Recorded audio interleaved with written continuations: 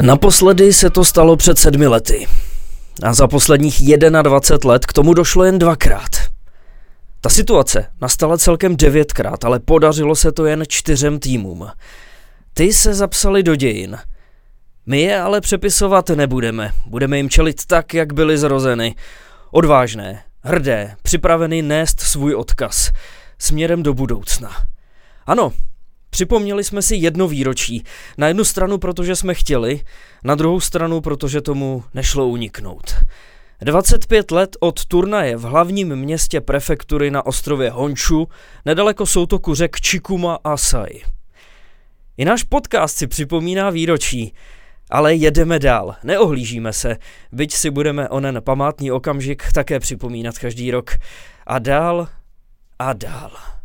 I my máme své památné místo, Drážďany. Milí bombaři, milí hrdinové, vítejte v Bombách k tyči, epizodě číslo 137. Čau Jakube, jak se máš? Richard, zdar? Podle mě to je ten kvíz na začátku, o kterém jsi mi říkal? Je to ten kvíz, Jakube, ale přišel jsem z toho plynule do Nagána. A k našim 3 letům narozenin Bomb k tyči. Vůbec ne, a takže ty mi ještě položíš nějakou otázku teda, jo? Tuto mám připravenou dál, takže se k ní za chviličku dostaneme. Zatím můžou posluchači přemýšlet nad tím, co to vlastně v úvodu bylo. Ale souvisí to s těma číslama a počtama, který jsi říkal teďka v tom úvodu, jo? Přesně tak. Ty krabe, to jsem zvědavý, vůbec ne. Myslel jsem si, že to je situace, kdy extraligový mužstvo překonalo 100 bodů v sezóně.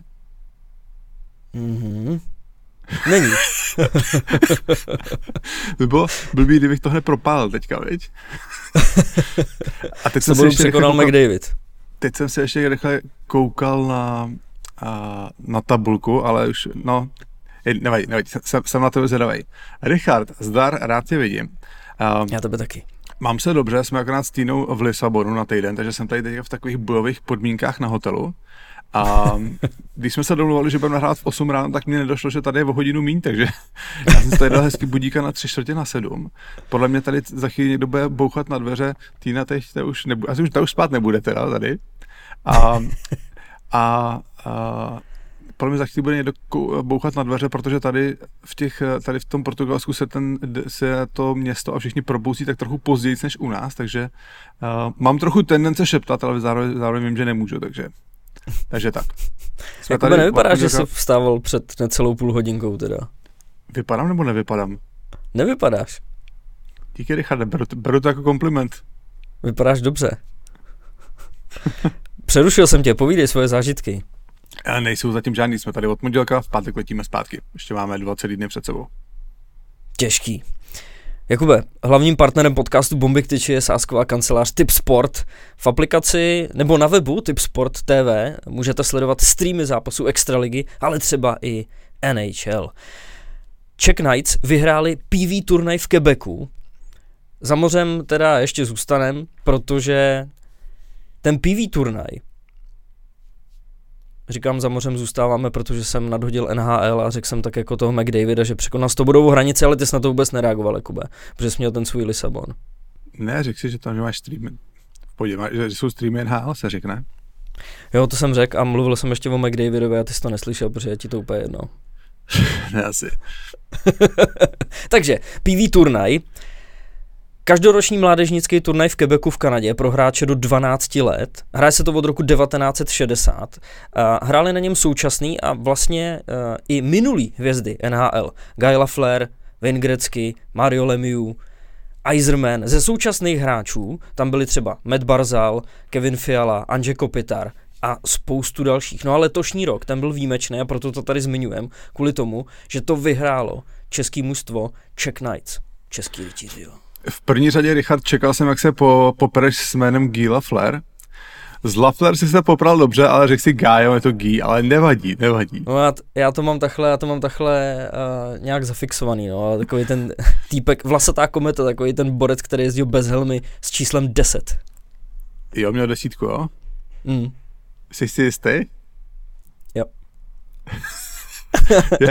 Trošku mě vyvádí z rovnováhy, ale myslím si, že si ho pamatuju s tím číslem 10. Dobře, to se ti nedivím, že tě vyvádím z rovnováhy, já jsem taky trochu vyvedený z rovnováhy, ale budu ti věřit. Trochu kouty tam měl, Jakube, ale jinak vlastně tím, že ty vlasy měl dlouhý, tak i tak mu vlastně vlály, no. No, ten by nemusel pro vlasy do Turecka. Do Turecka. Prosím chceš tě, tam udělat, chceš tam, no to je jedno. Ne. Napadlo mě to. Ne, teďkon o Turecku radši nic, protože, no, radši nic. Chtěl jsem to trochu odlehčit, ale s tímhle teď. Kvůli tomu zemětřesení? Přesně tak. To je strašný, to je fakt něco strašného teda, no. Je to strašný. No, každopádně teda, ten turnaj, ono to je taková zpráva, která samozřejmě jedná se o 12letý děti, tak je pochopitelný, že to úplně velkou pozornost tady u nás nemá, ale ten turnaj, jak si říkal Richard, má obrovskou tradici a i velkou prestiž, je to fakt obrovská událost a ty si jmenoval nějaký ty hráče, který tam hráli, tak já vím, že třeba o tom mluví hokejový podcast nejposlouchanější na světě Spinning Chicklets, Ryan Whitney, ten o tom pořád mluví, že ten turnaj taky vyhrál. Jo, vemte si, to je hráč, prostě, který odehrál skoro 500 zápasů v NHL, měl výbornou kariéru a neustále to tam tak jako ze srandy pořád opakuje, že on tady ten turnaj vyhrál. Jo, tak do jistý míry to ukazuje vlastně, jaká je prestiž tady toho turnaje. Čemu se směješ? Ne, že je to hezký, že to tak jako opakuje. Ty máš taky takový svý running joky. No.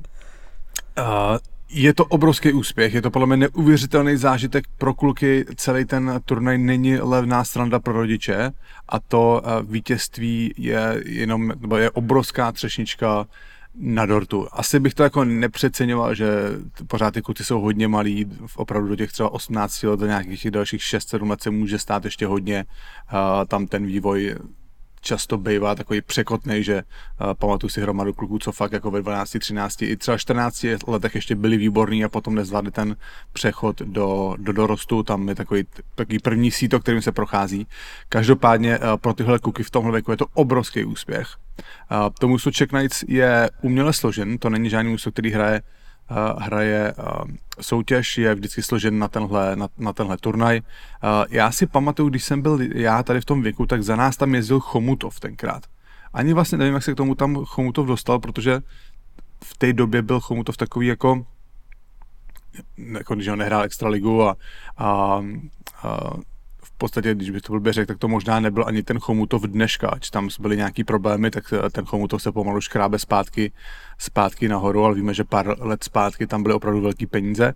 Takže za nás tam vždycky jezdil Chomutov a doplňovalo to mužstvo pár hráčema vždycky z daného ročníku, takže teďka tam mezi tohle mužstvo Czech Knights a samozřejmě gratulujeme hlavně těm klukům, protože opravdu to oni hrajou v té velké hale, chodí na to lidi koukat, na což oni nejsou zvyklí, oni jsou žijou ve 12 letech zvyklí, že na koukají akorát rodiče a myslím si, že to pro ně fakt je obrovský zážitek, takže gratulujeme a možná se na nějaký ty jména podívejte, protože to může být budoucnost českého hokeje. Určitě. No Jakube, extraliga vrcholí a Pardubice mají prezidenta. Mimochodem, co jsi na tom nepochopil, Jakube? Já jsem tuhle informaci dával Jakubovi, říkám, hele, zařazuju to tam ještě, tohleto téma, a Kuba, cože, jakýho prezidenta? No, protože jsi mi psal pár dní zpátky, že by bylo skvělý, jak byl generál, že jo, na tom hokeji ve Varech, tak si říkal, že bylo skvělý mít generála v podcastu. Tak jako jsem myslel, že nějak navazuješ na to a nedošlo mi to, že mají prezidentský pohár.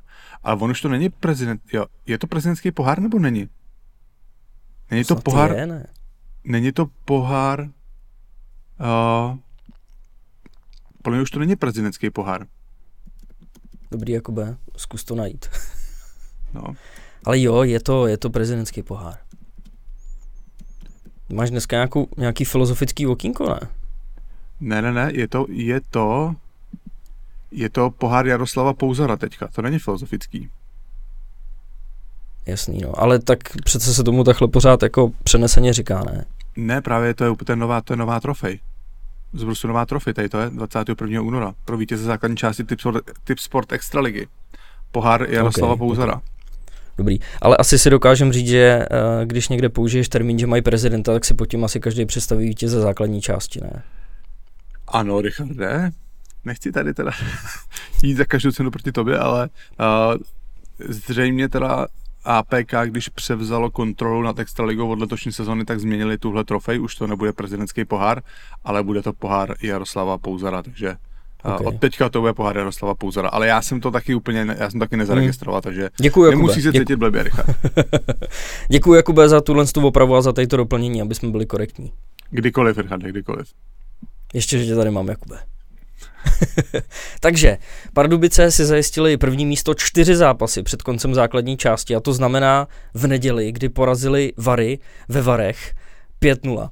No a byla u toho i naše social media guru Anička. Poprvé jsem použil ten termín. Doufám, že bude mít radost. Používáš pořád. Pro tebe je guru každý, kdo něco dělá. Od teď to bude Anička jenom. Tak ta přišla s velice podstatnou, nejdůležitější a nejstěžejnější statistikou utkání. A sice, že nejhezčím hráčem Pardubic je Lukáš Sedlák. Nevím, Jakube, jestli se Anička zadívala na jeho stehna, nebo bicepsy, nebo kozepsy, nebo vlasy, ale každopádně gratulujem Lukášovi, Aničce, prostě všem. Kvízová otázka, Jakube, teď přichází z toho úvodu, abych se přesunul dál. Kdo z prvního místa... Nebudu komentovat to, co jsi teďka řekl, jedeme dál. Jenom to přejdu. Ty sám si byl, ale vlastně tím člověkem, který, když byl Lukáš u nás ve studiu v podcastu, tak si mu chválil vlastně úplně všechno, co si na něm viděl. Jo? To už si nepamatuju. Ty jsi řekl, že on má přesně takovou tu ideální hokejovou postavu, kterou by měl mít každý. Jo, to jsem říkal, to vím. No a popisoval si u toho ty jednotlivé části těla, jak to hezky ladí.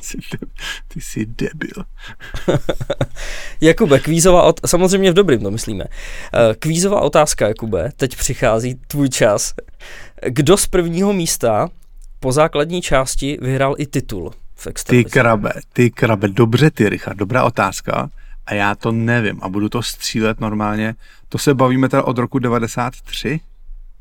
Ano, od samostatné české extraligy. Ano, přesně tak. Kdo to mohl vyhrát? Vsetín? Ano, ten určitě a několikrát. Ano. Ty krabe a potom? Může mít třeba odzadu, jestli si vzpomeneš naposledy, kdy se to stalo. No, já si nespomenu na nic, takže... Kdo po základní části vyhrál titul? No. Já nevím, byl 13 v těch posledních letech první po základní části. Podle mě nebyl. No, nebyl, no. Jednou byl. Z těch posledních 3 titulů, jo? Jo. Ty nevíš, podle mě, nás budou lidi opravovat pod komentář. Já právě tyhle ty věci na jednu stranu nemám rád, tyhle ty faktické údaje, protože tam jako po každý můžeš narazit u něčeho. Na druhou stranu mi to ale přišlo tak lákavý, že jsem to prostě musel tady vypálit. A ono se to asi řeší každý rok, že jo. Jakmile skončí základní část, ptáš se, dokáže ten tým vyhrát i titul a hlavně třeba v NHL je to hodně taková věc, která je hodně ošidná, protože hodně málo kdy se vůbec jako stane, že když vyhraješ základní část, tak vyhraješ i titul. Ale to je jedno. Jdem zpátky na extraligu. Tak povídej, tak říkej, kdo to vyhrál teda. V Vsetínu se to povedlo celkem 5krát. 95, 7, 8, 9 a pak ještě v roce 2001. Tam je zajímavý, že v tom období to byl buď to Vsetín nebo Sparta, protože Sparta to tam měla mezi tím ještě 2000 a 2002. Pak nastalo hodně dlouho nic. V roce 2011 Třinec a naposledy 2016 Liberec. To bych netyp asi. To bych neuhod. Tady je ta odpověď celkem 9krát.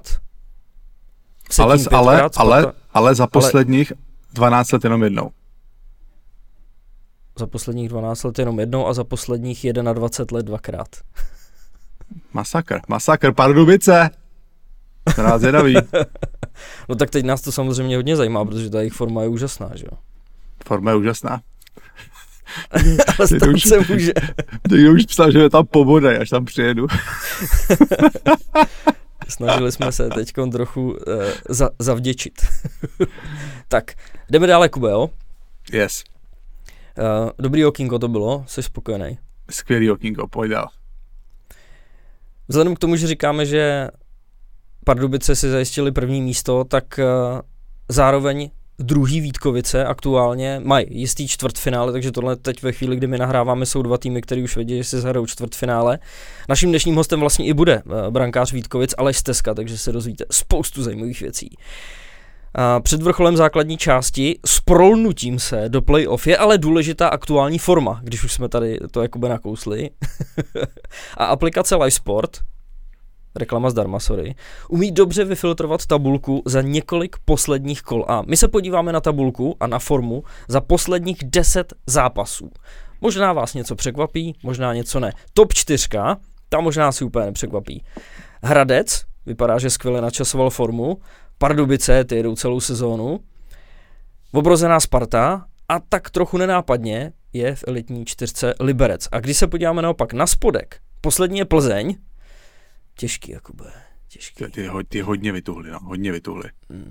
Předposlední Třinec, pak Olomouc a následuje Čtveřice, která bojuje o neúčast baráži, o to, aby se vyhnuli baráži.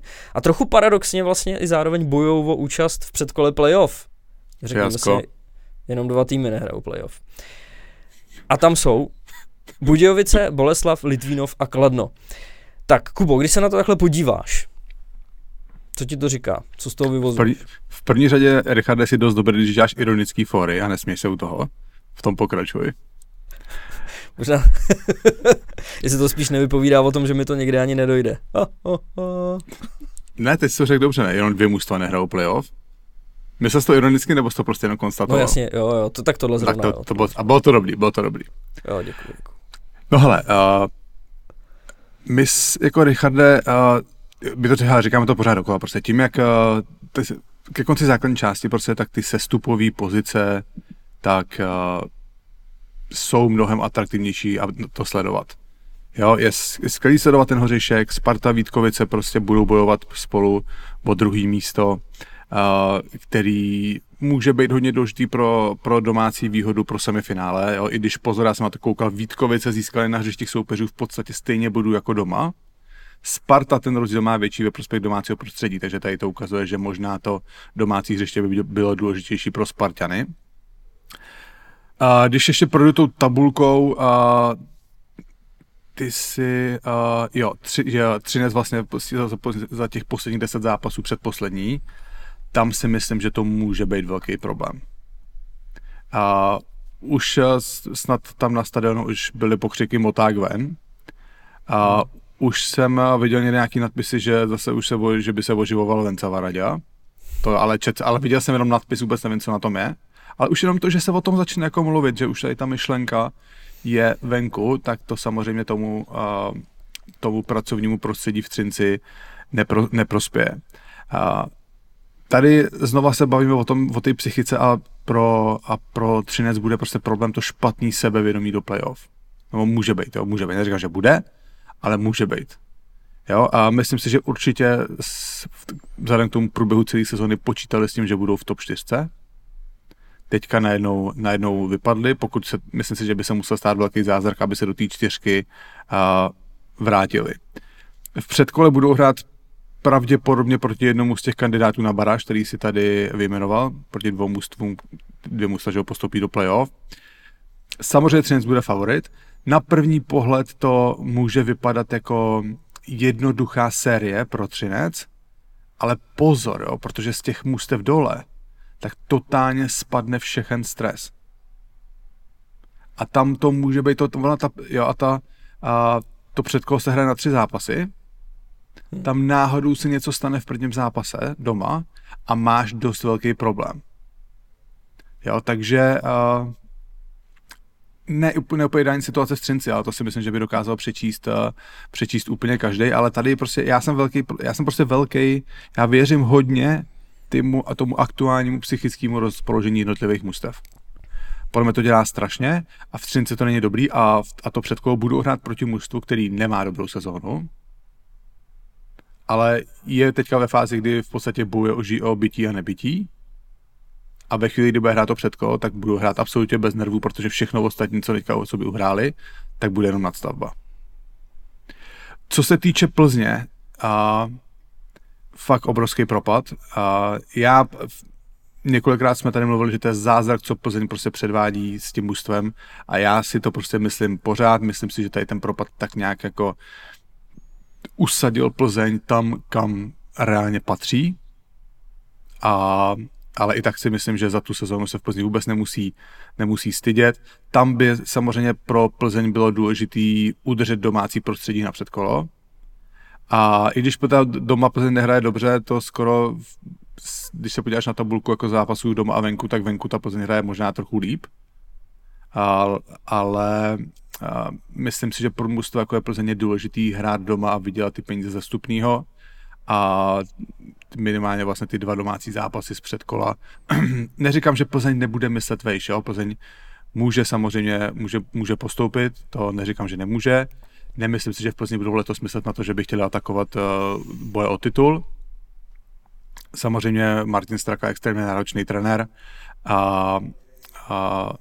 trenér majitel a hlavně soutěživý, on se nesmí říct s tím, že jsme slabší, tak prohrajem. On udělá vždycky ze své pozice všechno pro to, aby to mužstvo vyhrálo, ale myslím si, že tak nějak jako vnitřně bude určitě smířený s tím, že to mužstvo prostě letos takovou kvalitu nemá a možná reálně to předkolo může být nejvíc, na co ta Plzeň dosáhne. Ale věřím tomu, že i prostě tady v té chvíli ta myšlenka, co jsem řekl před chvilkou, že manažeři vedení mužstva i kouká na ty domácí zápasy v předkole nebo v playoff, kde samozřejmě to mužstvo potřebuje vydělat nějaký další peníze. Další mužstvo, který tak trochu padá, je Olomouc, znova asi jako podobný jako u Plzně. Možná se to dalo trochu čekat, to, co se dělo většinu sezóny, tak bylo překvapení pro všechny. Nechci to schazovat, nechci to dehonestovat, ale opravdu je to opravdu asi si myslím, že znova teď ta Olomouc jako, tak nějak jako padá na místa, kde bychom jí trochu víc čekali. Já osobně jsem jí před sezónou čekal ještě níž, ale prostě musím říct, že ta sezóna z jejich pohledu nebyla vůbec špatná, až na to, že teďka se jim malinko přestalo dařit. Olomouc bude předkolo začínat doma. Tam jenom pozor, já jsem jako, pro mě, když se koukám na spodek tabulky, který mužstvo by mohlo jako překvapit. Když si koukáš, jo, máš ty favority, že jo, máš tu top 4, máš tam třeba Liberec pod tou top 4 nebo ten Třinec, mužstva, který by do něčeho mohli promluvit, a pak se koukáš dolů, jestli nějaký mužstvo za určitý konstelace by dokázalo něco uhrát. A já, když se na to podívám, tak já si myslím, že to může být Boleslav. Z toho, že oni vlastně často přestřílí ty mužstva a je tam prostě dlouhodobý problém mluvil o tom i Láďa Čihák minule, že to mužstvo si vytvoří hromadu šancí a nedává góly, tak pokud by to tam začalo padat, a znova to je ta psychika, a ta Boleslav může být hodně nepříjemná. Jo, docela dobrý brankářský duo, takže já si myslím, že ta Boleslav bude nepříjemná a dal bych si na ní bacha. No a Richarde, když se budeme bavit o tom úplném spodku, tak prostě já, když bych měl typovat, tak já prostě si myslím, že to tam v vozovkách odsedou Budějovice, no. A samozřejmě znova nikomu to nepřeju. Dneska teda koukám, že... Cože? Proč myslíš, že by to měli zrovna odskákat? Mám z toho takový prostě pocit, no. Ale já vlastně ti jako neřeknu úplně proč, ale když se podíváš prostě na těch poslední zápasy, mají 1, 2, 3, 4, 5 z 6 zápasů, mají 1 výhru, a že teďka vyhráli ve Vítkovicích, kteří totálně zaskočili. No to ano. A můžou zaskočit i někoho v playoff? No, to je otázka, no. Každopádně ono se to celý schrne všechno, Richarde, do předposledního kola, kdy se to rozdají Budějovice s Kladnem. Jo. Samozřejmě ještě tady máme Litvínov, který taky je úplně v lese, jo, ale já si, jakoby, my to nejspíš budeme ten zápas vysílat na Outučku, tak jsem na to zvědavý, úplně už jsou vzpomínky na to, jak jsme vysílali, nevím, jestli na tom zápase podle mě byl, ne? Kladno Litvínov? No jasně, Kladno Litvínov. Hele, to byl zápas, který podle mě už nic jako nepřebije. I teď tím, že vlastně takovýhle formát není, vyloženě jako o přímý sestup, Jestli to říkám správně, nebo zase jsem teď... Je to tak, říkáš to správně. No, ale jako vůbec, že se sejdou dva týmy, který opravdu bojují o to, že kdo vyhraje, tak zůstane v extralize a ten, kdo prohraje, tak spadne a ještě v tom posledním kole hrajou spolu. To je prostě... No, to bude masakr, no. No, ty Budějovice, já jsem na to koukal teďka a tam jako s těma staršíma hráčema v mužstvu, tak tam to je podle mě celý, tak ten kádr je taky trochu taková tikající bomba.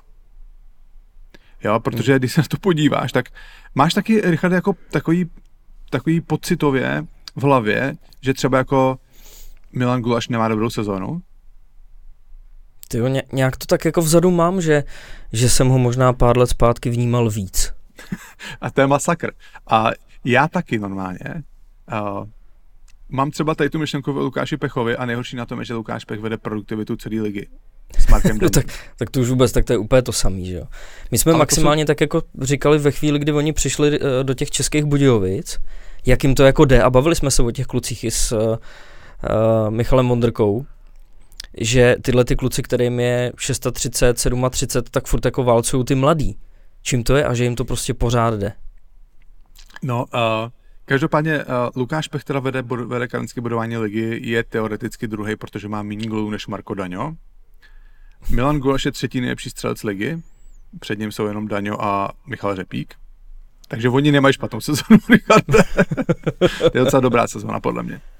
No a pořád opakují to, že dokážou prostě být rozdíloví hráči, no, ale tam je největší problém, že je tam strašný propad. Tam je za něma ještě Martin Hanzl, ten má 34 bodů. A pak je naprosto šílená díra. A v tom kádru je tam jeden průser za druhým. No, průser je možná přehnaný, jo. Ale jsou tam prostě hráči, od kterých si čekal aspoň něco a nepřišlo to, jo. Džerkals prostě s 18 bodama, to je prostě taky strašně málo. Jo.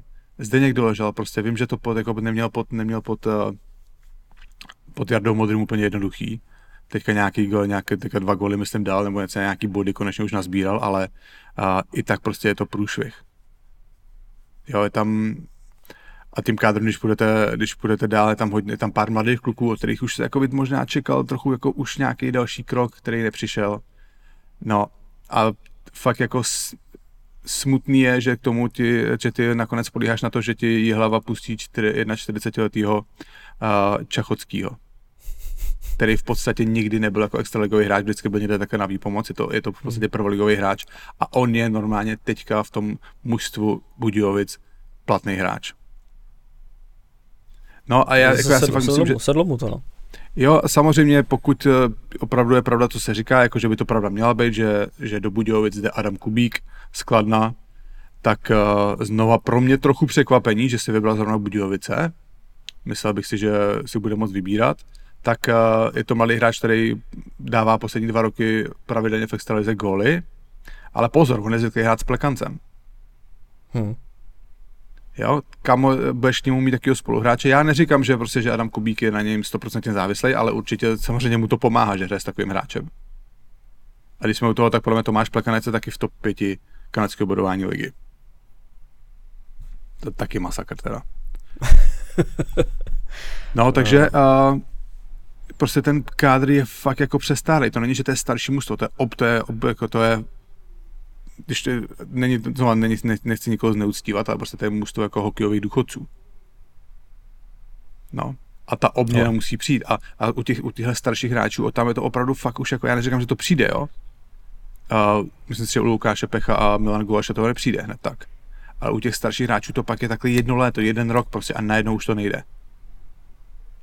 A to může být další velký problém pro ty Budějovice, protože oni ty hráče v podstatě v tu chvíli tahnou. Nikdy nevíš, no ale tak jsou to důchodci, ale jsou to superstar důchodci. Jo, já to prostě nechci vůbec. Tomáš Plekanec je 5. v kanadském bodování, 44 bodů. Já to vůbec vůbec nechci schazovat, Richarde. Já možná vím, že to prostě má to takový jako negativní podton, to vůbec nemá klobouk dolů před tím, co dokážou prostě, jo. Stat guy. Oni jsou prostě Lukáš Pech je o rok starší než já, myslím Milan Gulaš je o rok mladší, prostě já si nedokážu představit, že u něj hrá hokej teďka. Jo, klobouk dolů před tím, co dokážou, když ten hokej se zrychluje, oni neustále se dokážou prosazovat, pomlácený za ty roky, fakt klobouk dolů. Ale pro Budějovice jako mužstvo jako organizaci, je tohle strašně špatně. Jakoby pojďme ke krásným gólům, protože nás samozřejmě zajímají krásné akce a teď jsme tady zmiňovali nejproduktivnější hráče, tak pojďme to brát z té pozitivní stránky. Vítkovice v pátek vyhráli v Pardubicích 4-1 s Lukášem Klimešem v brance. Ty góly byly skvělý, hlavně teda jedna akce, kdy Dominik Lakatoš, abych ho zase pochválil samozřejmě, jak natáhnul ty hráče na sebe tou individuální akcí a pak přihrál na gól Petrovi Friedrichovi na 2-0, to byla pecka. Podle mě jeden z nejlepších gólů sezony. Úplně jsem nevěřil, samozřejmě Dominik Lakatoš není úplně rychlobruslář, ale tam, jak našlápnul do v tom oblouku, tak jsem si chvilku musel jako dva podruhý podívat, jestli je to fakt on. Ale fakt krásná akce v té rychlosti, ve které jde prostě do té obrany a mít takovýhle přehled a tu přihrávku naservírovat přesně na hokejku Friedrichovi. Myslím si, že teďka nemám úplně v hlavě ostatní nějaký jako výrazný góly v sezóně letošní, ale myslím si, že tohle by měl být kandidát na gól sezóny.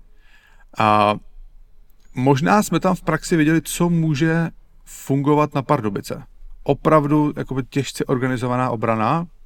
A bylo by to zajímavé, pokud by se Pardubice s Vítkovicema potkali v playoff, stát se to může. A teďka samozřejmě podle aktuálního vývoje tabulky by to mohlo být případně až ve finále, ale ještě se může něco změnit. Nepravděpodobně to bude asi až ve finále, ne? Když oni jsou teďka budou druhý nebo třetí, tak můžou mít Pardubice až ve finále. Takže tak. Bylo by to taky hezký finále, já vím, že tady neustále mluvíme o tom, že by bylo hezký finále Sparta Pardubice. Určitě bychom nepohodli i tím, kde by hráli Vítkovice, protože jak všichni víte, já Vítkovice letos miluju. Je tam můj boj, Martin Falter, trenér golmanů, se kterým shodou okolností jsem tady byl v Lisabonu 5 let zpátky. Výlet jako kráva. Výborný. No, hele, jako v finále, ať už jakýkoliv bude mít složení, tak to bude pecka, protože je to jedna taková zajímavost, jo.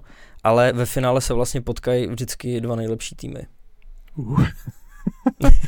Richard, teda samozřejmě toho průběhu playoff, že jo, tak každý mě může chytnout za slovíčko, že tam mohl být nějaký tým, který si to zasloužil a vypadnul a no, Boleslav 13, 7. zápas a tak dále a tak dále. Každopádně, když se ještě vrátím k Pardubicím, tak v Pardubicích je dobře, že za posledních zápasy začala dávat góly i ta stará první lina, když to řeknu. Lukáš Radil dal hat-trick, teď nevím proti komu to bylo, v Budějovicích, podle mě to bylo. Říkám to správně? To si musíš ověřit ty sám, Stat Guy. To si musím ověřit já sám přesně tak a je to 3 zápasy zpátky. Je to v Budějovicích, kurva, já jsem dobrý. Jo, Stat Guy. Stat Guy. Jakoby něco v tobě bude ještě přece jenom. Přesně tak. To je jako takový ty semínka tam mám jako uložený. Proč to zase říkáš takovým tím tónem? Jakým? Kravařským. Kravařský. Ne, to nebylo. To nebylo myšlený. No, nic, jdeme dál. Tady máme Frodlíka. Zajímavá situace.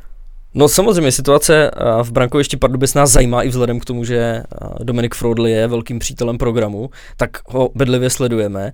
Letos má odchytaných 12 zápasů oproti 36 zápasům Romana Villa.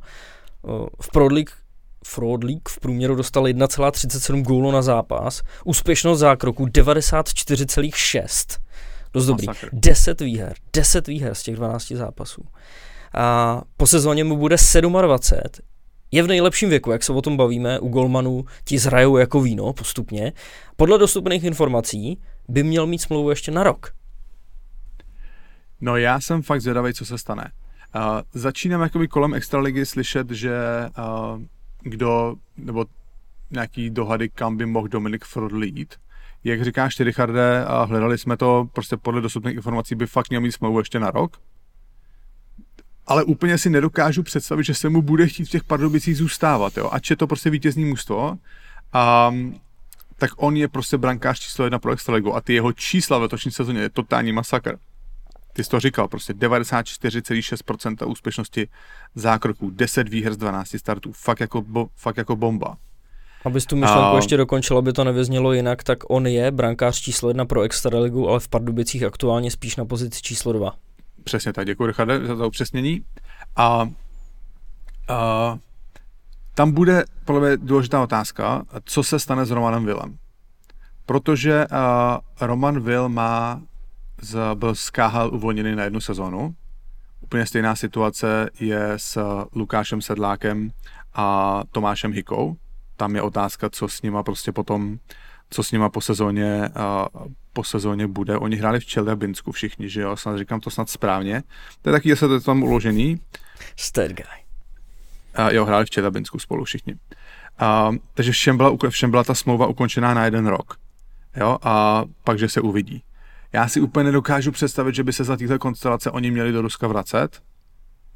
A já jsem si shodou okolností tenkrát s Romanem Willem krátce potom, co to celé stalo volal, ten z toho byl chudák hotovej. A nakonec to bylo prostě vysvobození, že mohli odjet. Takže otázka, co bude s Romanem Willem. Dokážu si představit, že pokud by Roman Will z toho mužstva Pardubic z nějakého důvodu vypadnul, tak že tam Dominik Frodl zůstane. Teď je otázka, kdy se tohleto rozhodne. To je další věc. Tohleto podle mě není věc, která se rozhodne jako v květnu nebo někdy. Tohleto se může tahnout celý léto a sám ten Roman Will, Pardubice a ve výsledku ani Dominik Frodl nemusí vědět, co se bude dít. Jo? Teď nevím třeba, jaká je ta myšlenka, jestli teďka třeba v Pardubicích myslí, takže si nechají Honzu Růžičku jako 2, což znovu je mladý brankář, který mu se nevyvedla, podle mě výborný mladý brankář, který mu se nevyvedla půlka sezóny v Hradci Králové, jo. A měla by ta půlka sezóny ho už jako degradovat, že bude braný jako brankář číslo 2. Ano, pro organizaci jako Pardubice může být součástí toho silného brankářského tandemu a spíš na té pozici 2. Zase Pardubice mají v systému Milana Kloučka, kterýho si myslím taky budou chtít nějakým způsobem posouvat. Takže v tom brankovišti Pardubic je hodně otazníků. A co se týče Dominika Frodla, já si nemyslím, že on by chtěl být další sezónu v té pozici. A znovu, je to celý moje spekulace, já jsem s Dominikem nemluvil, jo, jenom prostě na tu situaci koukám zvenku a uvažuji, jak se asi on může cítit. Já si asi nedokážu představit, že v tom nejlepším hokejovém věku, 27 let bude po sezóně, jak si říkal Richarde, tak, že by si dovolil další sezónu sedět na zadku a koukat se na hokej ze střídačky. Jo? Takže samozřejmě spekuluje se, kam by Dominik mohl zamířit. A zase, když se potom po extralize podíváš a půjdeš to mužstvo po mužstvu, tak zjistíš, že pro ty brankaře to taky není jednoduchý a že tam taky moc variant není. Jo? A já teda půjdu, jo? Takže Pardubice nic. Druhý Vítkovice, tam by se to možná nabízelo, ale dneska, já teda jsem neslyšel ten tvůj rozhovor, s ním bavili jste se o NHL? Bavili, ale nic konkrétního zatím nemá. Chce se soustředit na vrchol sezóny, takže tam je to taky zamlžený. To je pochopitelný, ale tam jde relativně by to jako tím, že prostě Aleš dneska se mluví o tom, že by mohl odejít, tam relativně by to dávalo smysl. Sparta, tam si myslím, že po té letošní sezóně půjdou s Jakubem Kovářem, nevím, jak to má se smlouvou. Hradec Králové, Bartošák Kyvěho na příští sezónu. Liberec, tam údajně má zamířit Honza Lukáš z Olomouce, nevím, co bude s Petrem Kváčou, jestli budou spolu jako tandem, to nevím. V Třinci chytá Marek Mazanec, nevím, jak to má se smlouvou. Třinec si myslím, že by třeba mohl být adept na to. Je tam vlastně Marek Mazanec s Ondrou Kacetlem. A nevím, jak tam vypadají jejich smlouvy. Dokázal bych si představit, že jestli jednomu z nich ta smlouva bude končit, že by třeba Dominik Frodl mohl být varianta. Olomouc, to nám asi padá z jasných důvodů. Plzeň, to samý. Ač je tam vztah z minulosti, tak prostě dneska ty platové podmínky Dominika Frodla už jsou podle mě mimo možnosti Plzně. I když Plzeň v minulosti byla schopná jako vytasit ty peníze na 1-2 hráče a byla samozřejmě odkázaná na to, aby se trefila. Spekuluje se, já jsem teda dostal se ke mně spekulace, že Vary krouží kolem Dominika Frodla. Jo, a ve Varech prý snad jakoby lehce panují rozpaky z toho, jak chytá Štěpán Lukeš. A Habal, který mu dělá 2, má letos mnohem lepší čísla, jako, a to není o nějaký desetinky, to je fakt jako oparník. Byla spekulace, že Štěpán Lukeš před koncem přestupu měl odejít do Finska, takže možná Vary je mužstvo, na který bychom se mohli koukat z hlediska možný destinace pro Dominika Frodla. Zase otázka je, že zase je to Vary, jsou to Vary. Jo, a Dominik Frodl jde prostě z respektované organizace, jde do Varu, kde tu situaci by neměl úplně jednoduchou brankovišti. Kometa, tam si myslím, že by to mohlo dávat smysl. Jo, znovu, nevím smlouvu Dominika Furcha, nevím, jak na to Marek Čiliak, ale Kometa v minulosti se nebála vzít do svého kádru víc brankařů a dokážu si představit, že by Dominik Frodl se tam taky hodil. Mladá Boleslav, tam je Filip Novotný, Krošel, tam si myslím, že je to tak nějak zavřený. V Litvínově na další sezónu by měl být Matěj Tomek se Zajíčkem, takže tam by mělo být plno. A otázka je, co mu tady ty mužstva dole. No, už jsme Budějovice, znova nevím, co bude s Rachovinou, ten taky nemá úplně dobrou sezónu. Tam ten Strmeň je v podstatě dneska lepší než on. No, ale bude se Dominiku Frodlovi chtít do Českých Budějovic? Bude se mu chtít případně na Kladno? A no, to je úplně mimo myšlenka, protože si myslím si, že je mimo platové podmínky mimo platové možnosti Kladna. Jo, takže ono, když si to potom také projdeš do extraligu, tak už jako vidíš, že pro ty brankaře to je složitý a moc těch možností nemají.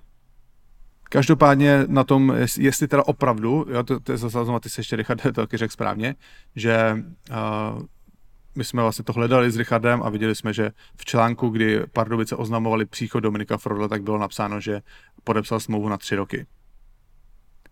Jo, takže teď je vůbec taky otázka o tom, jestli Pardubice budou ochotní ho uvolnit v případě, že má platnou smlouvu. Hodně zamotaná situace. Tak další velkou motivací, tak jak už to u Dominika Frodla bylo, tak může být zase zahraničí, že jo? No, že zahraničí je dost jako zavřen dneska. Tím, jak ti jako vypadlo to Rusko, tak se tím soutěže všude jako přeplnily. Jo, není to vyloučený, já neříkám, že to je vyloučený, ale nebude to úplně jako jednoduchý, je to zahraničí dneska. A to je pro brankáře, pro hráče, pro všechny kolem. Jasně, no. To už musí být pak taková situace, jak byla třeba u Vojmelky, nebo bavili jsme se o tom i s Alešem Steskou, že tam už to zase přeskočí až tak, že o tebe budou mít zájem rovnou s NHL. A to si myslím, že zase u Dominika Frodla nebude, protože tam si myslím, že v tomhle ho bude limitovat ten jeho jako menší vzrůst. A to z ní nedělá to z ní nedělá špatného brankaře, ty čísla mluví sami o sobě, má za sebou něco, co tady dokázal v extralize, ale přece jenom v Americe na tyhle věci trochu víc koukají, než tady v Evropě. Jasně, tyhle ty tendence tam pořád jsou, no. Jako jeden případ, snad jenom jediný je Juuse Saros, brankář Nashvillu. Jo. Který, no ten je nejmenší, ale má 180, myslím. I tak jo. Jako je relativně velký, no. No a to má Frodlík víc, podle mě, než 180. Máme pro vás zajímavosti ze světa NHL, když jsme se toho dotkli. My samozřejmě víme, že na našem bonusovém kanále herohero.co je nejlepší nálož insight informací z NHL s Matějem Hejdou a s Honzou Eichlerem. Ale my vám také občas něco takhle chceme říct. Takže David Pastrňák. Pokud vás naše povídání s Richardem baví, tak nemusíte smutnit. Máme toho pro vás ještě víc, jenom budete muset jít na náš prémiový kanál na platformě herohero.co, tam když zadáte do vyhledávání Bomby k tyči, tak to jednoduše najdete. Je tam i další část našeho předjezdu, který se ještě krátce vrátíme k Nagánu, jak jinak to nejde vynechat.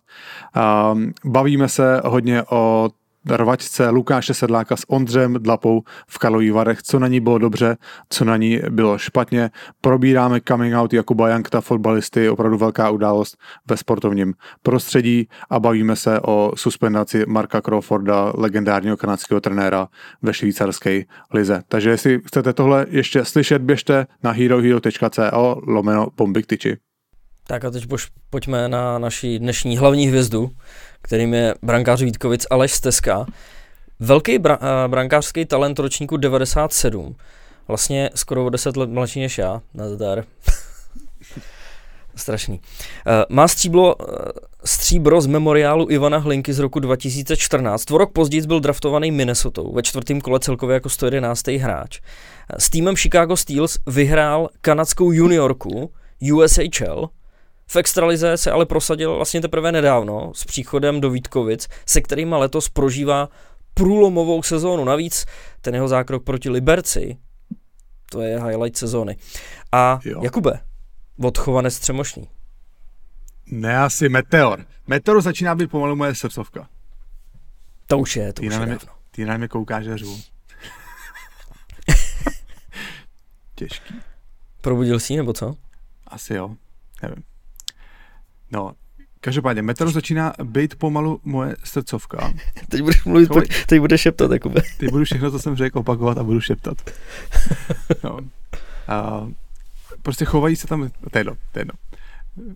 No, Meteor dobrý prostě. No, my jsme prostě o té cestě, ale už mluvili tady několikrát prostě a já obdivuju hráče prostě, který nemusí za stolik šeptat, ne? Tak Týna už je stejně. Já nevím, já vůbec něco.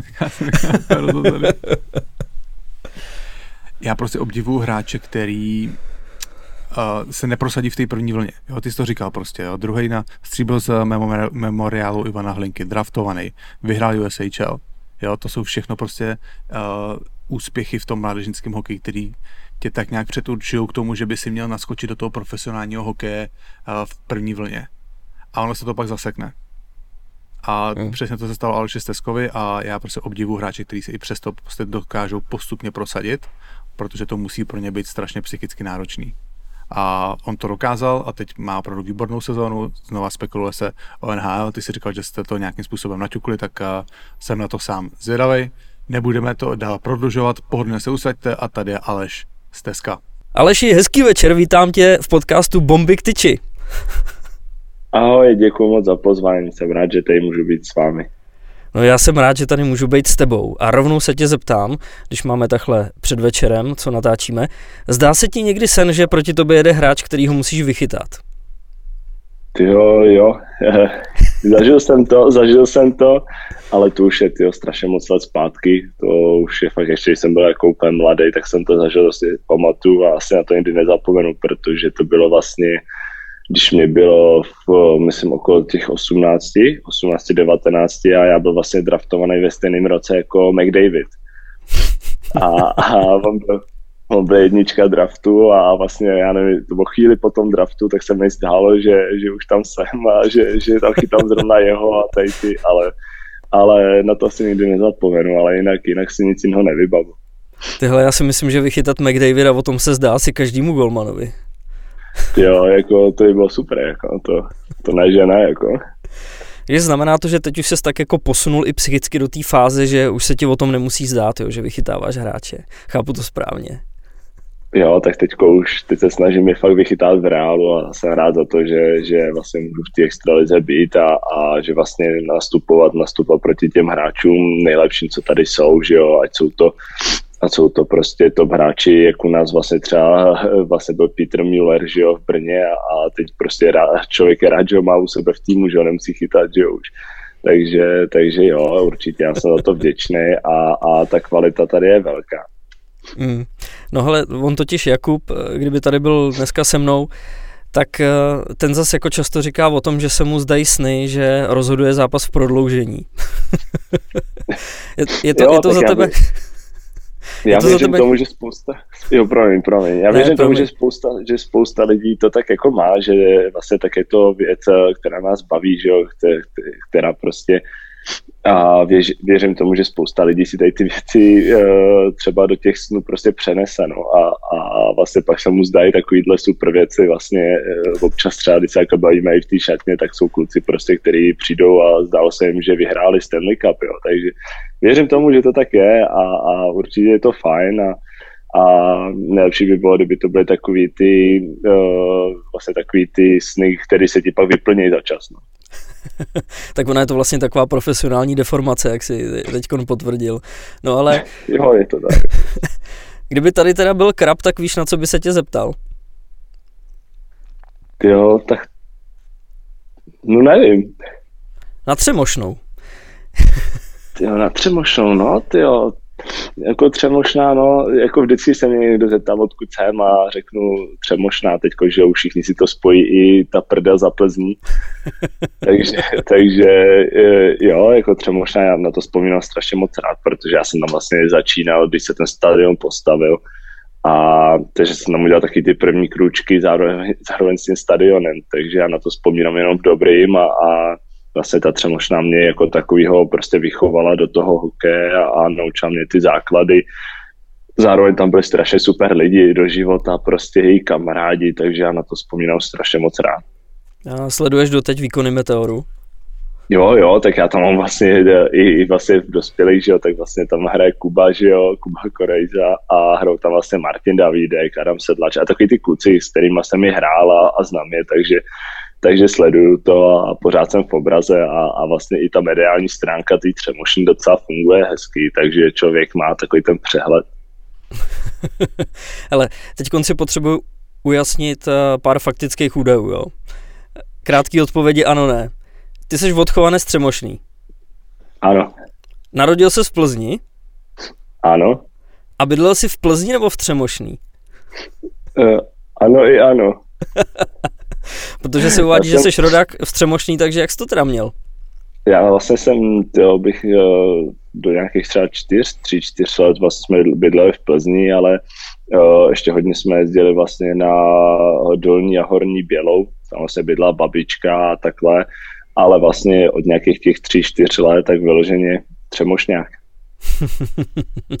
No ale já jsem na internetu našel nějakou fotku z Lekov Cupu 2007, kde jste na ledě Plzně v dresu Třemošný.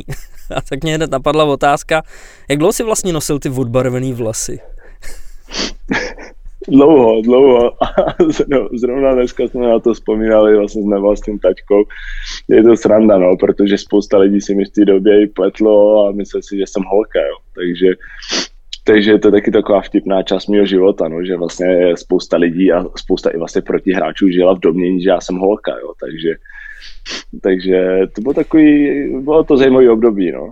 Tam jsem úplně jako nemířil do tohohle tématu, ona je to na Wikipedii a fotka pod tebou někde tam tak jako dole u toho tématu a ty seš který na té fotce? Vy tam držíte takovou tu cedulku, to seš ty hned ten první nebo ten druhý v té řadě, ten nejvyšší? Já jsem s těma brejlema.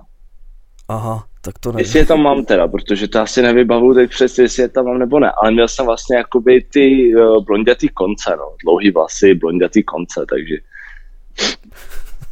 Skvělý. A když jsi to schodil pak?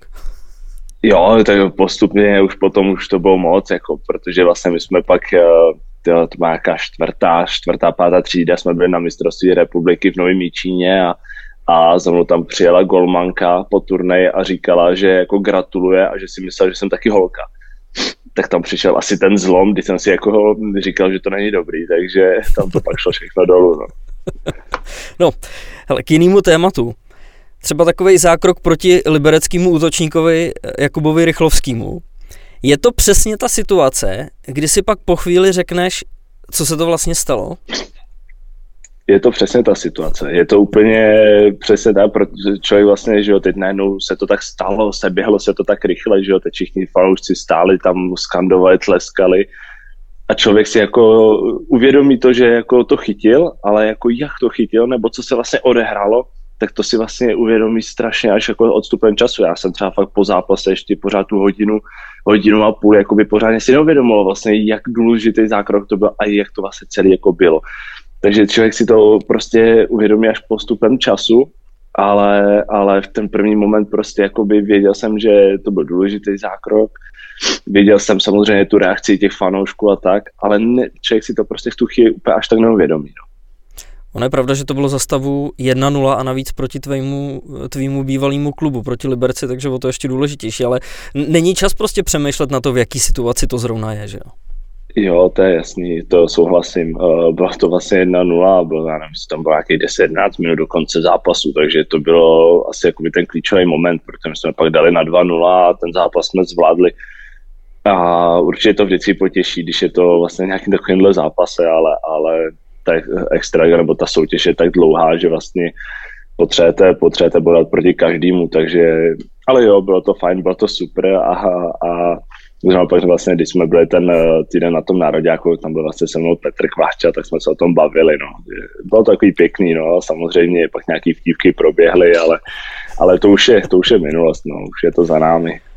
No tak když jsme se bavili o těch snech, tak teď asi víme, o čem se Jakubovi Rychlovskému bude zdát. Ale jo, tak... Vy se s Kubou znáte, ne, vlastně z dřívějška, z liberecké organizace. Když vím, že jste se tak jako míjeli, Liberec Benátky, že jste se vyloženě nepotkali, tak asi o sobě víte, že jo?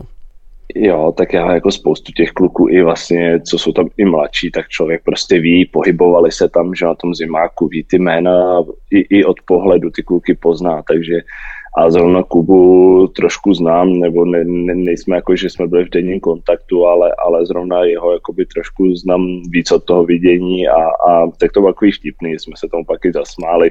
Samozřejmě on asi prostě nebyl úplně z toho nadšenej, ale prostě takový jakoby ten život hokejový, no. Prostě někdy se to povede, někdy se to povede zase tomu hráči a já jsem rád, že jsme se tomu jenom pak zasmáli a že to proběhlo v pohodě.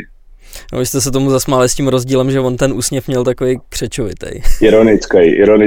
Ironický smích, no, jo, jako mě to bylo úplně jasný, jako to samozřejmě, protože vlastně pro něj to byl smolný moment, že on mohl vyrovnávat na 1-1, že jo, takže pro něj to byla fakt jako smůla a já jsem rád, že se to povedlo, no, že protože pro nás to byly důležitý body a důležitá domácí výhra, takže o to je to sladší, no, že vlastně člověk jakoby tímhle s tím pak zákrokem pomůže fakt těm klukům to zvládnout ten zápas.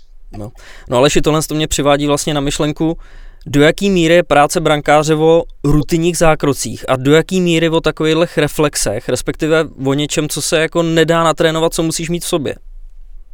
Jo, tak strašně jako, jak bych to vlastně popsal, tak je to o tom, že vlastně na tréninku člověk dělá pořád nějaký cvičení, nějaký herní situace, ať je to na golmani, nebo hlavně na těch golmanských trénincích, které většinou trvají 15-20 minut před tréninkem, tak prostě se snažíme dělat ty herní situace a z těch herních situací pak i vyplyne, že ten puk se někam odrazí a ty kluci jsou prostě super v tom, že se snaží na tom tréninku dorážet ty puky, že se snaží prostě dohrávat.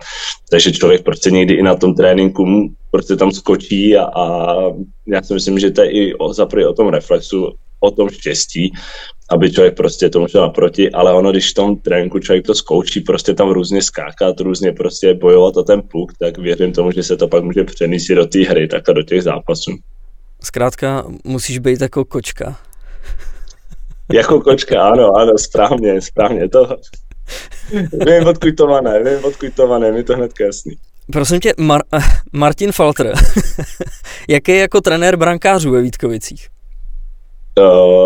Musím říct na jedničku s podtrženou. Já jsem vlastně zažil spoustu už trenérů golmanů, vlastně dost mi připomíná se Dušana Šafránka Zavířo, oni jedou taky jakoby hodně podobný styl a i vlastně povahově jsou to oba dva strašně jakoby vtipný lidi, prostě je s nima sranda, člověk s nima může povídat o čemkoliv. A vlastně Faltron je takovej, že když za ním přijdu s nějakou blbostí, tak mi dokáže vždycky poradit, dokáže se mnou to probírat, je komunikativní a zároveň má prostě podstřeh a ví, kdy s člověkem co řešit, kdy během zápasu co rozebírat, jestli vůbec spolu jakoby, mluvit, nebo jestli to nechat být a jakoby takovou tu psychologickou stránku jako fakt umí. A co se týče trénování, tak mě to strašně pomohlo. Strašně mi pomohlo v herních situacích, vlastně v tom ten hokej je přece jenom zase rychlejší, všechno se to zase zkvalitňuje, je to zase trošku jiný než loni.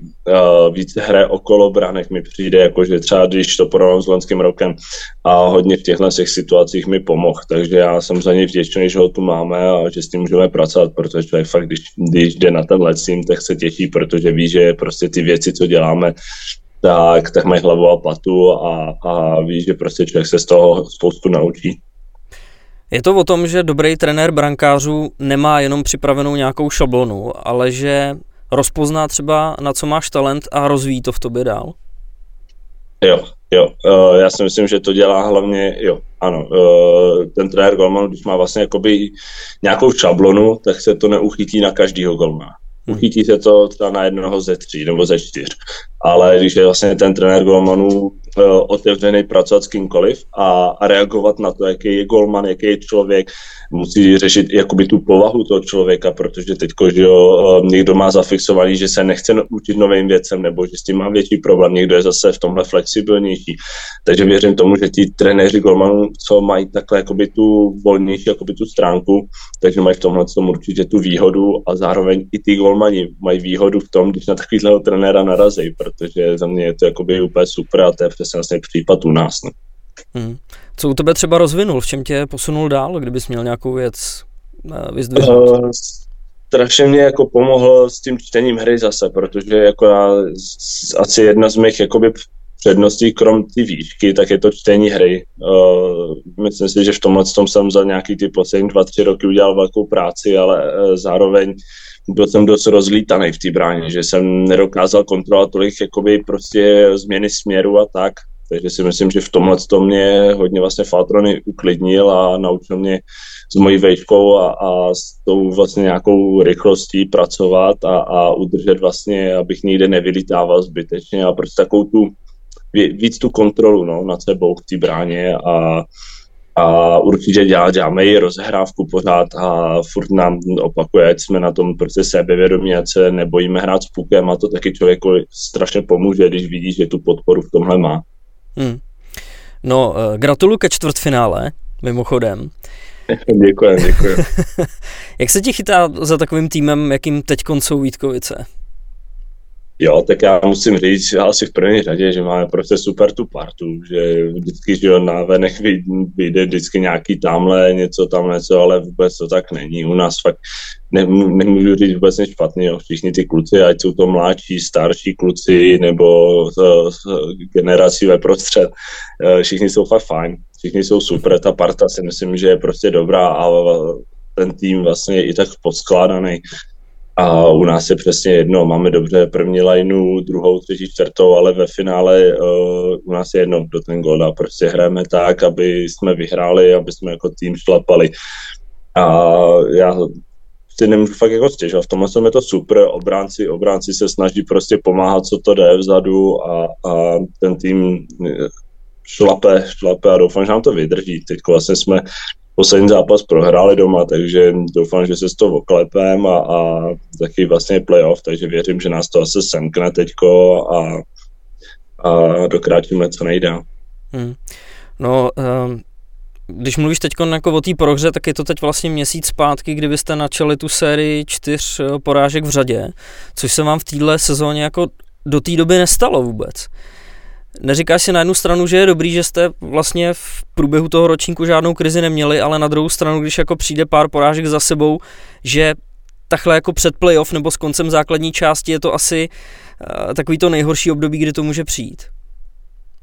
Tak ono na jednu stranu asi je to zrovna takový to období, zase na jednu stranu možná dobře, protože jsme ty body jakoby měli dopředu nahraný, že jsme prostě dokázali fakt dlouhou dobu, vlastně de facto skoro celý rok, celou tu sezonu jsme se dokázali držet nahoře a to, že vlastně, když bychom tam vypadli třeba v půlce nebo ve čtvrt, někdy třeba po 20 kolech bychom tam vypadli třeba na 80 zápasů, tak by to možná byl větší průser, že bychom to teďko dotahávali. Takhle možná na jednu stranu, dobře, člověk nechce tou krizí projít nikdy, ale prostě když už přijde, tak je důležité se z ní oklepat, dostat se z ní a věřím tomu, že prostě těch zápasů vlastně ještě je tam 5 nebo 4 ty zápasy teďko, takže jako pořád ten prostor tam je a lepší si to vybrat teď, než potom v playoff. No jasně, no, tak pořád máte nakročeno na nejlepší umístění v základní části, já nevím po kolika, po 12 letech, nebo po kolika to bylo, že jo? No, tak nějak, No, takže jako pecka. Hele, když to vezmeme ještě trošku jako z jiného pohledu, jak ten manšaft funguje, elitní útok, jo, byl před vlastně zraněním Kriegera 2 Američani a Lotyš. Teďko je to teda Američan, Švéd a Lotyš. První obranný pár ze Slovenska, druhá dvojice americko-slovenská. Nezamyslel ses někdy nad tím, jak je možný, že takovejhle tým v českém prostředí funguje? Jo, zrovna když jsme teď jsme se zrovna o tom bavili, vlastně jsme měli nějak přes svou hru něco to a pak tam šli vlastně na let tady ty kluci, jsme říkali, jak je to úplně zajímavé, že prostě 5 kluků a prostě je to úplně jako smíchaný, ale je to prostě asi jako teďko tou dobou i, no, je tady docela spousta těch Američanů nebo Kanaďanů, vlastně jsou tady docela hodně cizinci, jsou to kvalitní všechno hráči, když sem přijdou, tak prostě jsou tady vidět. Nestane se, že by sem přišel Američan nebo Kanaďan a prostě nebyl vidět. To si myslím, že ani se snad nikdy nestalo a pokud jo, tak prostě ten hráč třeba pak šel jinam. Ale většinou tady ti kluci, když přijdou, tak tady prostě nechci říkat, že vyloženě dominujou, ale ukážou tu svoji nějakou tu třídu, proč tady jsou. A možná je to někdy škoda pro ty naše hráče, že jich je tady docela dost, ale prostě taková je doba a zase aspoň ta konkurence je o to větší. Každý přece jenom potom musí tady to brát v potaz, že vlastně můžou ty cizinci kdykoliv přijít a prostě je to taková ta motivace zase o to víc ukázat, že my prostě to umíme zvládat líp než třeba oni. No jak to teda probíhá na tréninku nebo případně komunikace v kabině kdekoliv? Jako jazyková bariéra tam teda není, jo? Jo, u nás je to super. U nás vesměs jako všichni anglicky jako umějí, takže to je jako fakt dobrý, že tam nějaký jako problém není. Do toho vlastně třeba Robert Bukarc tak umí česky, takže s tím se člověk jako baví, samozřejmě on jako preferuje víc třeba angličtinu, že tu jakoby ovládá, nebo je si v ní jistější, ale když třeba může, nebo když fakt jako neřeší vyloženě něco nahonem, tak prostě se snaží česky s náma mluvit, což člověk taky ocení, že prostě vidí, že ten zájem má a jinak s klukama, co jsou vlastně Willi Raskop, nebo Peter Krieger, nebo Peter Müller, není tam jakoby nějaký jakoby problém. Tam vesměs všichni anglicky umí a když někdo něco třeba nerozumí, tak vždycky každý pomůže. Takže to u nás hraje v pohodě. Ale když si vzpomeneš na loňský čtvrtfinále s Třincem, nebo takhle, nemusíš na ní vzpomínat, jo, to je jedno. 0-4 na zápasy, těžký. A jste už teď jiný tým? Já bych řekl, že jo. Ono na jednu stranu, ten výsledek vypadá jednoznačně, co bylo loňský vlastně, ale ono ta hra úplně nebyla tak jednoznačná.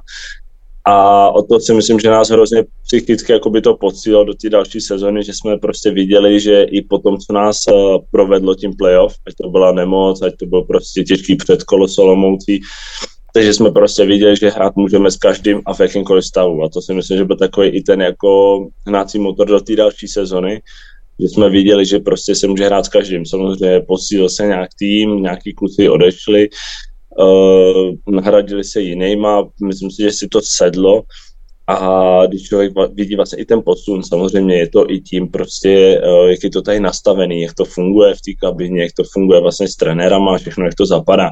Takže já tam posun určitě vidím, ale ta nejtěžší práce nás pořád teprve čeká. No. Jak to vypadá s Petrem Kriegerem vlastně? Jo, tak tam vypadá to, že asi do konce základní části nebude, ale doufáme a mělo by to tak snad být, že na playoff bude v pohodě, protože je to šikovnej kluk a hlavně super kluky do kabiny, takže je vidět, že když prostě je na ledě, tak nám taky pomáhá hodně, takže my se budeme modlit za to, ať je co nejdřív zpátky a snad nic hrozného by to být nemělo. Hele, Dominik Lakatoš, ty víš, že k němu mám hodně blízko. Druhý nejproduktivnější hráč týmu. Zároveň ale horká hlava, to víme všichni. Jo. Někdy v něm bouchnou saze. Snažíte se ho mírnit, nebo jste vlastně ve výsledku rádi, že máte někoho, kdo se nebojí poprat? Tak ono na jednu stranu, tak on prostě miluje hokej a on, když ho dělá, tak to chce dělat prostě pořádně. A on to tak má, protože on jinak jako v normálním životě takhle prostě není, že by vybouchnul. To jsou samý srandičky a úplně jakoby pozitivní člověk. To je právě jakoby, tohle mě třeba mrzí, že vlastně spousta lidí ho odsuzuje jenom podle toho, co vidí na tom ledě nebo co vidí takhle, ale on v reálu vlastně je úplně, jo, dobře, možná je trošku, že se nikdy nechal vytočit, jo, ale zase tak nic horkýho to není, jako, ale jo, tak samozřejmě každý tým asi potřebuje mít někoho v týmu, kdo to dokáže zaprý nabudit, kdo dokáže ve správnou chvíli třeba prostě za to vzít, nebo prostě dokáže prostě se servat, když ten tým to potřebuje, takže to věřím tomu, že ale i v tomhle jsem je prostě všestrannej. Když mu prostě musí, tak dá gól a když prostě potřebujeme ho na přesilovce, aby prostě tam rozdal kotouče, tak je tam rozdá. Když potřebujeme, aby prostě nabudil ten tým, tak ho nabudí. Takže on v tomhle tom je jakoby přínos pro ten tým a já to beru jedině pozitivně. Samozřejmě prostě někdy to vypadá možná jako blbě, ale já bych to vůbec takhle nebral. Jako podle mě pro ten tým je strašně důležitý jakoby článek. Pojďme obrátit list. Jak náročný je v americké juniorce USHL vyhrát Clark Cup? Jo, popravdě jako fakt těžký, protože já jsem vlastně první rok, jsem se tam dost jako moc neprosadil a byl to vlastně v týmu, kde oni předtím vyhráli titul. No a teď jsem najednou viděl, že ono se to tam dost často obmění, jako ob rok nebo ob 2 roky, že ty kluci, že ho postupují pak na univerzitu a tak. A vlastně i dost ty vedení, jako že i ty trenéři třeba se posouvají dál a takže to byl takový jako první rok, který mi otevřel oči, jak to tam vlastně chodí. A najednou jsem si jako uvědomil, že tam vlastně to není úplně jako sranda oproti český juniorce, že jsem najednou viděl, to už normálně skoro dospělý hokej. No a ten druhý rok vlastně, tak jsem dostal tam víc prostoru, vlastně jsem byl v tom Chicagu potom a to byl jako super rok, tam si to sedlo, ať to byli trenéři, ať to byli kluci, ať to byli vlastně i ty billet family, že jo, rodiny, u kterých ty hráči bydlí. Tam byli strašně všichni super lidi, takže ono si to tak nějak všechno sedlo a bylo to těžký, protože byla ta sezona dlouhá a vlastně my jsme na konci května, když bylo venku plus 38 stupňů, tak jsme šli na finále jenom v kraťasích bez trička, takže ono to bylo úplně jako jiný a pro mě jako pro Čecha, který prostě byl zvyklý úplně na jiné věci, tak to bylo to náročné, psychicky i fyzicky, ale o to tlačí to potom bylo, když se to povedlo. Tak jako být součástí takovýhle rodiny v zámoří, cítíš se pak víc jako Američan, nebo pomůže ti to víc jako vplout do toho tamního života? Jo, jako souhlasím s tím, že jo, protože jo, i ty lidi vás potom berou taky jinak. Ono taky záleží asi na tom, jak vlastně na jaký ty lidi v tom týmu narazíte, protože já třeba jsem měl v týmu samý super kluky, že tam byli kluci, my jsme měli vlastně kapitána, co byl strašně milý kluk a zároveň k němu každý tam měl respekt. A to si myslím, že dělalo strašně moc a oni jsou prostě takový, že když někdo něco, ty Evropani řekne špatně, tak oni se nevysmívají. Oni prostě jdou a pomůžou, opraví a řeknou, jak se to má říct. A to takhle to funguje, ale tam ze vším. A člověk pak prostě za ten rok, pak když je tam vlastně druhý rok, že jo, najednou se postoupí takhle daleko, tak ten tým žije spolu ještě víc, takže najednou člověk se začne cítit jak oni, najednou jak kdyby byl oni a už se cítí trošku, já jsem právě říkal, že mě bylo pak fakt strašně i líto, že jsem z té Ameriky musel odcházet zpátky. No jako mně přijde dost dobrý, když se řekne, že Chicago Steel vlastně se 8 sezon po sobě nedostalo do playoff, pak přijde Aleš Stezka a vyhrajete společně titul. to zní prostě dobře, no. Je to zajímavý, no. Oni vlastně jako i ten rok předtím, než jsem tam byl já, tak tam byl vlastně Dan Vladař a oni neměli jak špatnou sezonu, jenom se nějak neprobojovali a to, ale pak se tam trošku změnili ty hráči, trošku se to obměnilo, tam se to děje dost často. A byl to vlastně nakonec trošku i jiný tým, než co měli předtím ten rok, takže tam si to sedlo a já když jsem vlastně nevěřil vlastním očím, když jsem tam přijel, já jsem věděl, že tam budu, ale v létě jsem tam přijel na týden, kdy byl vlastně jakoby výběr hráčů před sezónou a tam bylo de facto, abych nekecal, nějakých 45 hráčů. Ale z toho už bylo jako třeba jenom pro 6 míst, jakože už byli nezbytek prostě vybraný, který bude. A teď si tam 40-45 lidí bojoval o 6-7 míst v sestavě. A já jsem tomu normálně nevěřil, že tohle se děje v juniorské lize. To bylo pro mě taky úplně nový. A proto si myslím, že tam je to úplně jinak, protože to je nastavený, takže ta konkurence je tam obrovská a každý udělá maximum pro to se tam dostat. A ten tým se fakt trošku obměnil, zůstalo tam vlastně nějakých třeba 8 kluků jenom a tak si to tak nějak všechno sedlo a i vlastně ty rodiny, vlastně celá ta komunita tam, tak bylo vidět, že tím žije a že byli rádi, že jsme to tak daleko dotáhli. No jak vlastně americký junioři slaví, když vyhrajou titul? Máš nějakou historku z natáčení? Jo, to byla strana. My jsme totiž vyhráli titul až Sioux City, kde to bylo nějakých skoro 14 hodin autobusem. Takže my jsme jeli fakt nějakých 14 hodin domů busem, potom v finále a si pamatuju, že jsme asi 4-5 hodin prostě pařili v tom buse, že tam písničky nahlas a všechno, že jsme zastavili na pumpy, že samozřejmě tam prostě s tím alkoholem je to jinak, že tam se může žít 21 a teď jo, všichni tam 19 let, 20 a takže to bylo strašně omezený, jako to bylo takový, že si dal člověk jedno pivo, ale musel si ho šetřit, jako to nešlo prostě ho vypít hned. No, takže to byla taková sranda, jako, ale vím, že nějakých 5 hodin jsme slavili, pak každý byl hotovej, že jo, usnul a to, ale druhý den vlastně to pokračovalo. My jsme měli někdy po obědě meetingy a pak večer jsme se sešli u jednoho kluka, kde jeho rodina to s povolením klubu dovolila, tak jsme se sešli na jednom baráku, kde jsme si udělali pěkný večer. Mně přijde, že po tomhle všem, když si vlastně byl v zámoří na vrcholu, v uvozovkách, přijde jako velký zlom, že se najednou vrací zpátky do České republiky. Jo, ono to bylo totiž tím, že vlastně spousta těch kluků v té americké univerzitě potom postupuje na univerzitu, na tu NCAA. Já jsem tam měl, že tam ještě nějaký 2 školy, kam bych jako, kdyby měli třeba zájem, že bychom se mohli bavit, ale já jsem nemohl, protože tam platilo to pravidlo, že vlastně když už hráč měl profesionální kontrakt, kde vlastně dostával nějakou částku, nějaký peníze, tak už na tu NCAA nesměl nastoupit.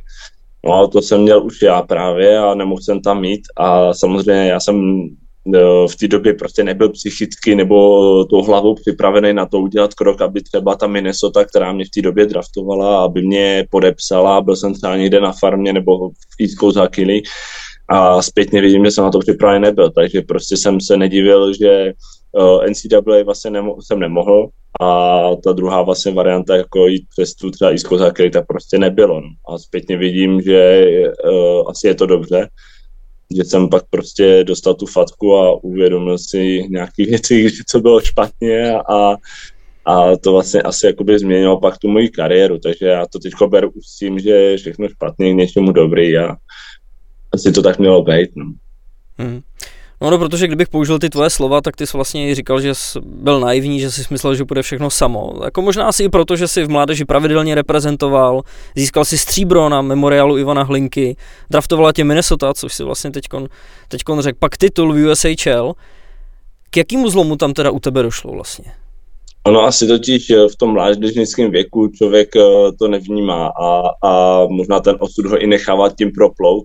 A když přijde takový ten zlom těch 18-19 let, tak prostě potom už záleží, že ten člověk asi se sám s tím vypořádá, s tím zlomem, kdy vlastně už to jde z té puberty, fakt do toho dospělého věku, kde člověk prostě už musí to myšlení mít trošku jiný.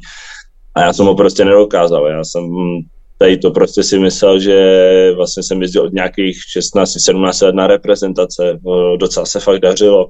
A i v Liberci jsme měli, že v dorostu jsme vyhráli titul a takže všechno to tak nějak jako přicházelo, že člověk prostě měl úspěch tam, pak zas tam, kamkoliv vlastně jakoby přijel, tak tam se vždycky něco povedlo.